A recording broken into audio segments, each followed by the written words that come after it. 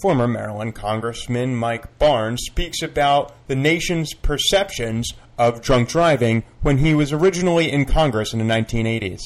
It was a joke, really. People would say, gee, last night I was so drunk I forgot where I parked my car, and I finally found it, and I'm so drunk I fell into the car and drove home, and people would laugh about that. People don't laugh about it anymore. Drunk driving's not a joke. Following on the topic of drunk driving, Congressman Barnes offers a sobering picture of the U.S. Congress and its state of ethics today. I'm spending a lot of time dealing with trying to help the institution which I revere, the United States Congress, and particularly the House of Representatives, be as good as it can be such a bastion of strong ethics. Reflecting on the growing turmoil affecting U.S. politics today, Congressman Barnes offers his prescription for what needs to happen next from our elected officials. Leaders need to step up and find ways to come together and do things for the good of the country. And that's, you need some politicians with courage, politicians who don't care whether they'll get reelected, but will do the right thing for the country. Occasionally we see that, but it's all too rare. Stay tuned for the full episode with Congressman Barnes. Hello and welcome to Public Interest Podcast with your host, Jordan Cooper, where we have been interviewing politicians, activists, advocates, and others since 2016 with the intention of ennobling public service, creating a platform for positive civil discourse, and facilitating dialogue with difference. This show is the antidote for those who are tired of hearing about what's going wrong with the world. We showcase people just like you who are working to leave the world better than they found it. And that's good news. And now a word from former President John F. Kennedy with his views on public service. Ask not what your country can do for you. Ask what you can do for your country. I'll remind you that this show is made possible by viewers like you. If you appreciate what we're doing here at Public Interest Podcast and enjoy this episode, please contribute $1 at publicinterestpodcast.com. Thanks for listening and enjoy the show. We're here today with Mike Barnes, former congressman from Maryland's 8th Congressional District, a Democrat who served between 1979 and 1987. Congressman Barnes is also a former president of the Brady Center to Prevent Gun Violence and is a former member of the Maryland Public Service Commission. Mike Barnes is an attorney and is the former chair of the Center for National Policy, as well as being a former Marine. Congressman Barnes, thanks so much for joining us today. How are you doing? I'm doing well, thank you, Jordan. Happy to be right here with you. Thank you. So the first question I'd like to pose to you is, what are you currently doing, or what have you ever done throughout the course of your career to advance the public interest, and why? Well, it's an interesting time to ask me that question because I'm a member of the board of the Office of Congressional Ethics, which is the organization, the entity that investigates allegations of misconduct by members of Congress. And there are 8 members of the board, 4 Republicans, 4 Democrats. We are almost all of us former members of Congress. There are a couple that are not. There's one who's a retired general and one who is a retired head of the operations of the U.S. Congress. But we have a staff of a team of very talented young lawyers who work for us that do the actual investigations. They go out and interview all the witnesses and determine the facts, and then they bring all of that to the board, and the board then has to decide what action to take. And the action we can take, if we believe there is substantial reason to believe that something improper has taken place, is we can refer it to the House Ethics Committee, and they then can decide what punishment, if any, is appropriate for the member of Congress or the staffer who engaged in perhaps inappropriate activities. So that, as you can imagine, has been keeping me busy. Unfortunately, we've had a lot of allegations of misconduct by members of Congress in recent times, and I'm spending a lot of time reading materials and trying to determine what steps we ought to take. Now, on that topic, Mike, There's been recently in 2017 and 18 a sweeping array of sexual harassment claims, and some individual members have resigned from the U.S. Senate or the House in order to avoid an ethics investigation. There's so much emphasis in the U.S. Constitution on due process. What are your thoughts about having individual members resign from Congress in order to avoid a congressional ethics panel inquiry? Do you think they should have remained in Congress to face the inquiry?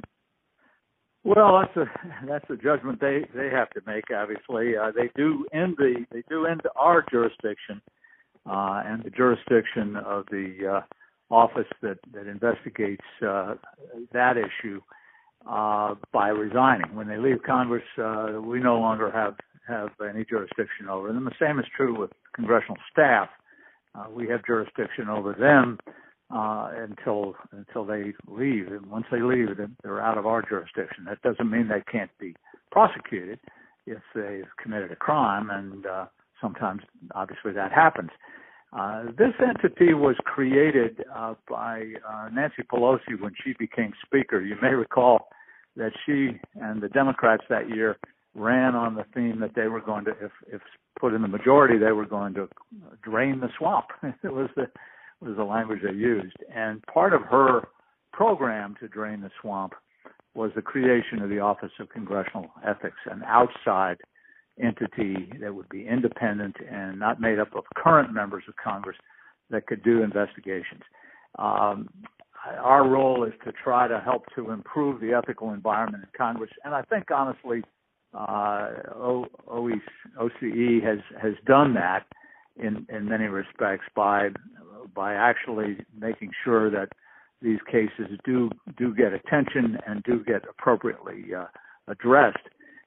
Previously, as you know, for decades, the ethics committees in both the Senate and the House were perceived to be places where allegations went to die. If somebody would make an allegation of misconduct by a member of the House or the Senate, it would go to the ethics committee, and that would be the end of it. You'd never hear about it again. Nancy Pelosi, when she became Speaker, said, well, we're not going to have that continue in the House. And she created this entity, and I've been a member of it now for several years. And part of what happens with our referrals to the ethics committee is they become public. So it's more difficult for the ethics committee to just ignore it, because the facts that have been determined by OCE become public, and if they are substantial, that makes it more difficult for the ethics committee to ignore it. One might think that there would be some sort of greater deterrence because of the public referrals that your committee can make to the ethics committee. I think there is. I think absolutely there is a deterrent factor. I think I believe that the ethical environment on Capitol Hill has been improved by this process. There's a long way to go. There are things that are legal that are terrible. I sometimes say that the problem with the ethical situation in Washington, is not people doing stuff that's illegal. It's people doing stuff that's legal. For example, almost all members of Congress now have what are so-called leadership PACs, these political action committees that they establish to raise funds, and almost all the funds come from special interests, from lobbyists and special interests, and they raise huge amounts of funds, theoretically to use to support other candidates running, in elections, but these have become slush funds. It's legal, but they can use them in ways that they couldn't use their own personal campaign funds. It's really a terrible scandal. It's rampant in Washington, huge amounts of money moving from special interests to the elected officials, and the money being used for, fancy hotels and fancy dining, and members living in a way that most of their constituents could never dream of. And it's legal. It's awful. It's an awful system. That's just one example. of the problem that we have with our current campaign finance laws. Personally, I think we ought to get rid of all special interest money in politics.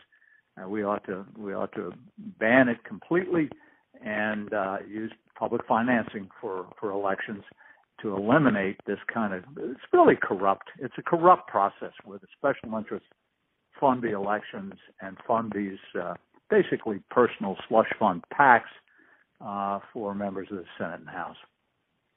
Those are strong sentiments. Banning all special interest money to salve a corrupt process, which is American democracy.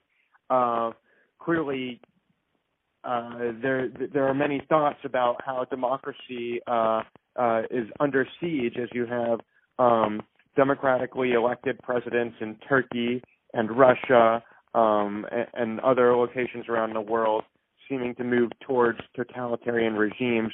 Many individuals have also opined about the increasing threats that even American democracy faces at home. Do you have any thoughts about where American democracy is going? Well, I am concerned. I am concerned about it. I'm concerned about the money, which we were just discussing.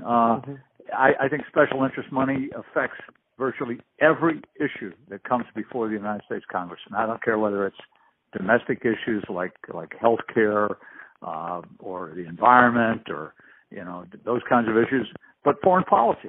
Our relationships with other nations are affected by special interest money, and it's tragic. But we also have our basic democratic institutions under assault right now. The President of the United States is attacking on a daily basis our judicial system, our investigative bodies in our judicial process. He's attacking freedom of the press, saying that the press, an independent press, is the enemy of the American people. It's hard to believe that is a quote from the President of the United States. Thomas Jefferson noted that he'd rather have a free press, than any other element of a democratic society. This is a very worrisome time for democracy in America, and of course, as you suggest, in many other countries. But we don't want to emulate Russia or Turkey or North Korea or Venezuela or Cuba or any of these other places around the world. But unfortunately, we have leadership in this country right now that in some ways is doing precisely that. So on the topic of foreign policy, first of all, you attended graduate school abroad in Geneva, Switzerland. While in the House of Representatives, you were on a working group for Brazil, Canada, and Mexico, and you have had a great interest in Latin America. So my question is, given the current administration's antipathy towards free trade agreements such as NAFTA or the Pacific Trade Deal, what thoughts do you have on, the efficacy of free trade, especially in the Americas, and globalization, since the current administration has been arguing that we need to have more protectionist trade policies? Where do you think America should be going in terms of trade? Well, I'm one of those weird free trade Democrats. There aren't a lot of us, but I really believe that free trade in the long run is the best thing for the American people, certainly for consumers. And I think that NAFTA has been a tremendous success. It's been good for Canada, Mexico, and the United States. It's created a huge number of jobs in all three countries. It's been a boon. Now, have there been losers? Absolutely. There are industries that have been adversely affected in the United States, and the workers in those industries need to be helped. We need to help them find alternative work. We need to train them so they can do different jobs. There's no question that some people have been adversely affected by NAFTA, but overall, it's been an enormous success. It's been just a boom. And when they talk about doing away with it, the people down in the southwestern part of the United States think you're crazy. The same is true with respect to the TPP, the Trans-Pacific Partnership, which President Trump, I think, very sadly, mistakenly, has pulled us out of. This is the best thing that's happened to China in Asia, for us to pull back and give that huge opening to China to be the dominant economic player in that area where we were very competitive. But this is going to make us much, much, much less competitive. This was a big mistake.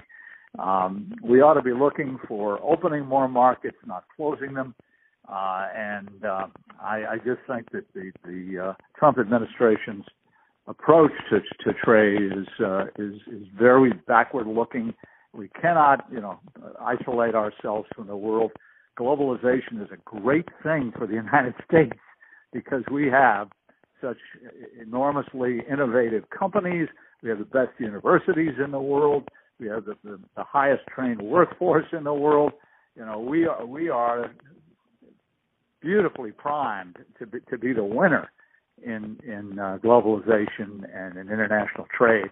So for us to unilaterally pull back is beyond foolish. It's a terrible mistake. Now, while you were in the House of Congress, you did work on human rights and democracy in Latin America. Has NAFTA or any other trade agreement that we've had in the Americas had any impact on human rights and democracy? Has it given the United States more leverage in requesting human rights and democratic reforms in other Central American and South American countries? Well, that's an interesting question. Does trade help alleviate human rights difficulties in other countries? I think it does. I think as you lift living standards, people have more opportunities and can perhaps avoid some of the human rights challenges. I also think that, as you suggest in your question, it gives us more influence when we're actively trading with another country. It gives us more influence in our relationship with that country that goes beyond the economics. It gives us more opportunities to talk with them about their human rights environment and to be critical when appropriate, as it often is, tragically, in many of the countries of Latin America over the last decades that I've been involved in policy there. I was chairman of the Western Hemisphere Subcommittee when I was in Congress, and I've remained active and interested in issues related to the whole hemisphere ever since. So I think you've got a good point with your question. Now, Mike, when you were on that subcommittee, you were very critical of the Ronald Reagan administration on Central American policy. I'd like to transition us to a political question. You were subsequently appointed by President Reagan to the Kissinger Commission on Central America. Can you explain how you went from being a Democratic member of Congress, being openly critical of the Reagan administration on Central American policy, to being a Reagan appointee on Reagan administration Central American policy? Well, I'll try to make this short, but it's an interesting story. Jack Kemp, congressman from New York, conservative Republican, was one of my best friends in the House. Here I am, a liberal Democrat from Maryland, but we became really very close friends, and we disagreed about just about everything. But one night we were having dinner, and we were arguing about Central America. And the more we talked about it, the more we realized that we agreed about a lot of things with regard to Central America, the problems in El Salvador and Nicaragua and Guatemala and Honduras. And we came up with this idea, why don't we get a bipartisan commission to look at Central America and come up with some bipartisan recommendations of things that could be done, U.S. policy to assist in Central America. So we decided, well, we're two House members, let's get two senators to join us in this idea. And we approached Scoop Jackson, a Democrat, and Mac Mathias, my Maryland friend and colleague, Republican. And the four of us sat down and agreed there ought to be such a commission, and the best way to do it would be to have the president appoint such a commission. So we went down to the White House and we persuaded President Reagan to create the commission. he asked Henry Kissinger to chair it. He appointed the commission, and he asked the four of us to serve on it. That's the story of how I came to be on a Ronald Reagan commission. But it wasn't really a Ronald Reagan commission. It was a Jack Kemp, Mike Barnes commission.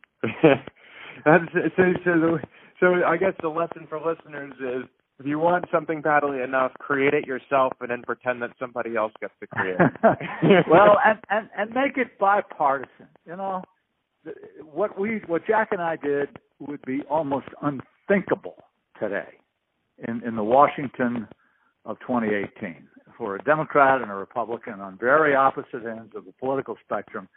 A, to be friends at all and be having dinner. That's almost unheard of now. And B, to be finding ways to work together to try to help the country. That's just, it doesn't happen now. It's so sad. This is right up there with the influence of special interest money in our democracy as one of the things that makes me sad today when I look at what's happening in our country.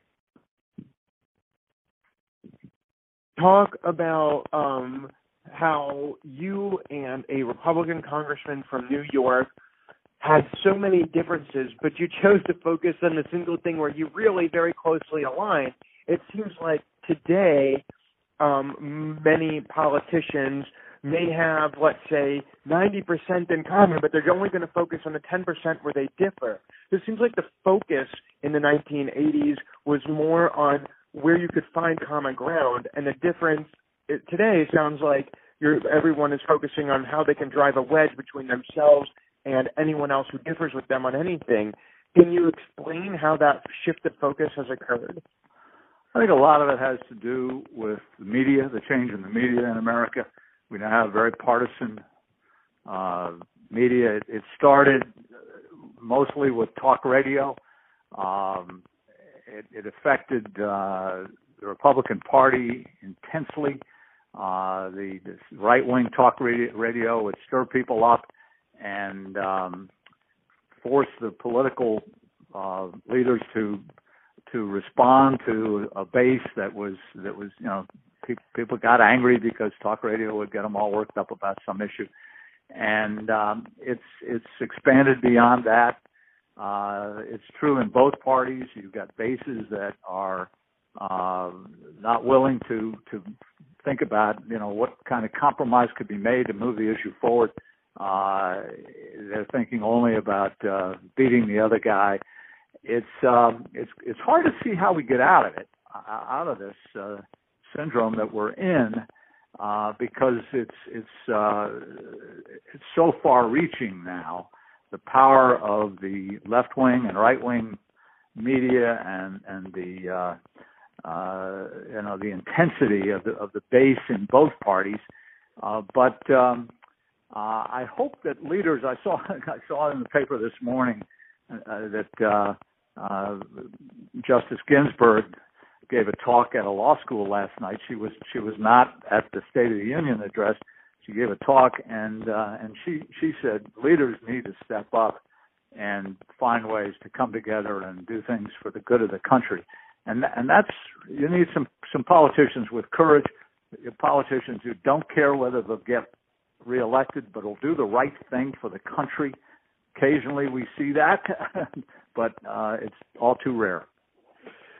On the topic of courage and for the good of the country, Mike, we are approaching the end of this podcast, and so I'd like to ask you to reflect on what you've done for the good of the country and what sort of political courage you have had within the context of your general motivations to be engaged in public service, and what you might hope has been your legacy of your years in service, whether it is through preventing gun violence, working with public utilities in Maryland, or serving as a congressman dealing with issues affecting Latin America. Mike, could you please speak to the people of Maryland who you formerly represented about what you've done for the good of the country and why?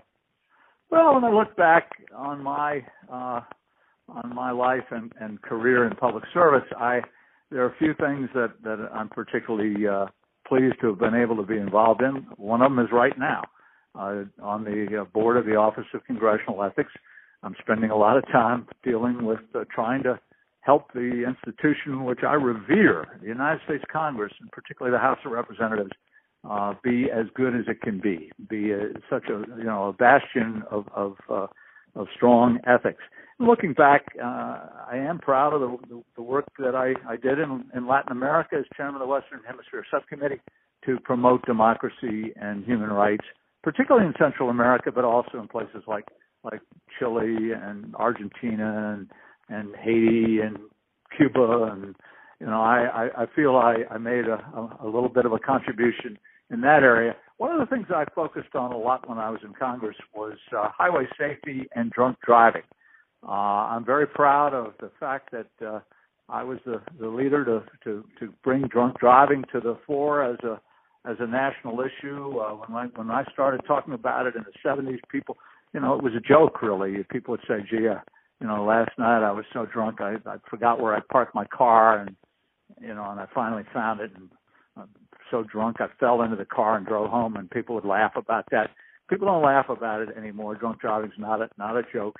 We helped to create Mothers Against Drunk Driving, and we raised the drinking age in America from 18 to 21, and we've saved, tens, hundreds of thousands of lives since then, as drunk driving deaths have gone way down in the country, while miles driven have, quintupled.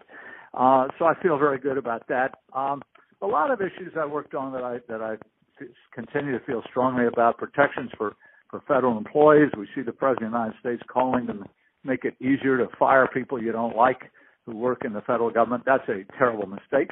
I had the privilege of representing so many extraordinary federal officials that I learned the importance of protections for our government employees. Just a lot of areas that I worked on that, as I look back, I feel like I was able to make a little bit of a difference. And as I get a lot older now, it gives me some sense of pleasure that I was able to be involved in those issues. And that has been Mike Barnes, a former congressman from Maryland, former member of the Public Service Commission, president of the Brady Center to Prevent Gun Violence, and an attorney who speaks about what he has done for the good of the country, about how he has created a legacy on the board of the Office of Congressional Ethics to make the U.S. Congress into a bastion of strong ethics, an institution that he reveres. He speaks about the partisan media and how it has driven us to a zero-sum game in politics, where instead of talking about what commonalities and compromises we can drive, increasingly there's an intensity of polarization of the bases. He speaks of the corrupt processes of money in politics, particularly special interest money, and calls for a ban on all special interest money in politics to be replaced by public financing of elections.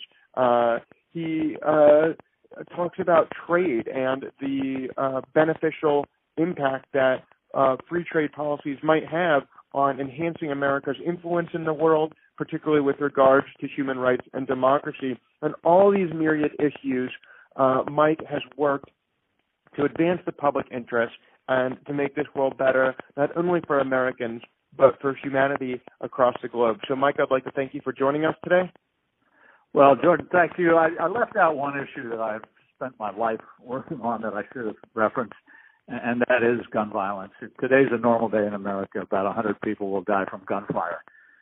No other civilized country on earth has the kind of crazy, lenient gun laws that we have in this country, and that could be so easily addressed to reduce the insanity of so many gun deaths and gun injuries. I had the great privilege of working with Jim and Sarah Brady for 6.5 years as president of their organization, and that's something, as I look back, I feel good about being in the fight, although we have still so far to go to bring some sanity to our country. But I appreciate the opportunity to chat with you, Jordan, and I salute you for having this podcast that you're doing, and I thank you for inviting me to be part of it.